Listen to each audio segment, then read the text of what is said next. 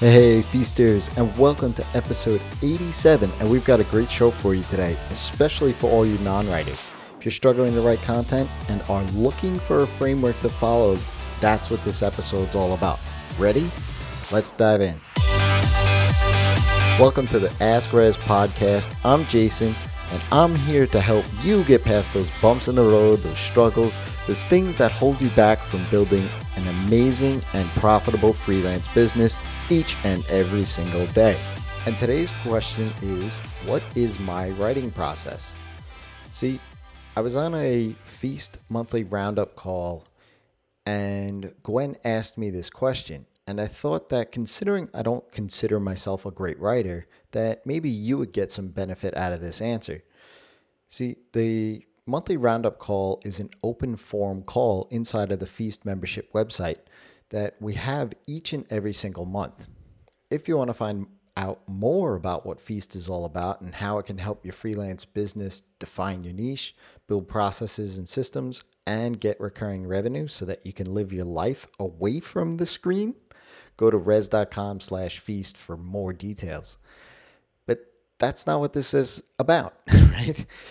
Gwen had been reading my content for quite some time, and I thought that it must take quite a bit of effort and research and writing for me to publish an article.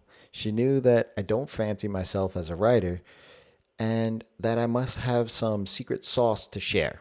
Well, like I told Gwen, it does take time, thought, and effort to publish something. But let me share with you my process and how I think about writing my content, whether it's a blog post, a podcast, or something, on the socials like Quora. First thing is, it has to provide value to someone. Otherwise, it's just filler. And that's not the type of content that I want to push out there. I enjoy reading, listening to, or watching something that I can actually learn something from and then walk away with it to actually take action on it. So that's what I try to write and speak to. There are several folks out there online that I follow, like Brian Harris and some other folks that do this sort of tactical writing and content producing. Number two is know who I'm talking to. You are listening to this episode because you're curious about writing in some form or fashion. Maybe you're writing already and you're looking to learn something new. Each and every piece of content I write, I pretend like it's just for that single person. I want to make sure that it resonates with them personally so that they can walk away from it with the value they expected. Speaking in vagary and generalities, I think both of those are just two made up words that I just had come to me. But at least for me, it does not work as well. For anything I do, and I guess this is really what I speak to all the time since I talk about helping you niche down, right? I niche down my content as well. Number three, start with the end in mind. I try to figure out what it is that I want the reader to come away with and then work backwards. What is the outcome or the transformation that I want the reader to go through? Item four is making it personal at some level or another. I enjoy sharing my own experiences in my content. You may have heard me say this before. I'm just a guy from New York, and if I can do it, so can you. But that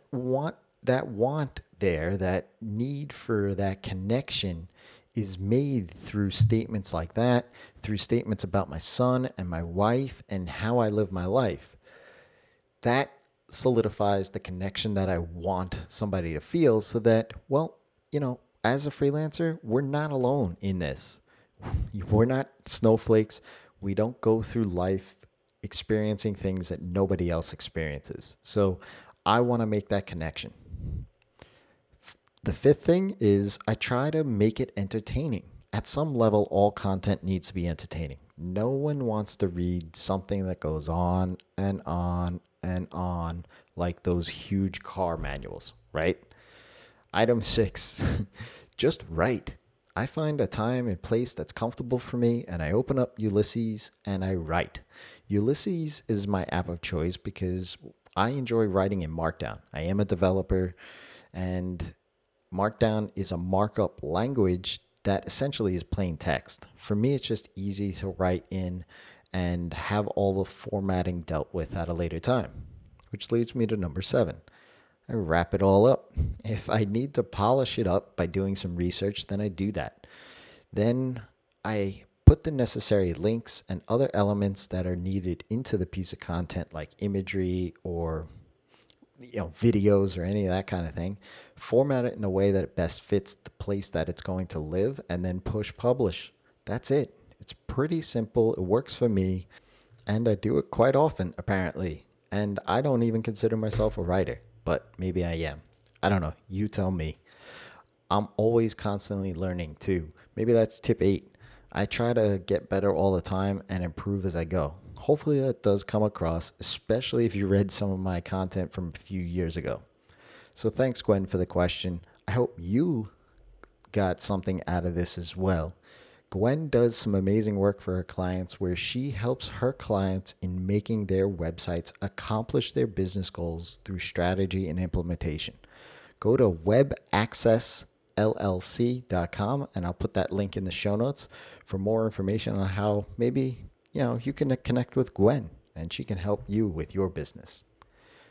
If you have a question, ask Rez. That's me, by dropping me a tweet, an email, or go ahead and leave a 5-star review in iTunes, and I'll be happy to answer it for you.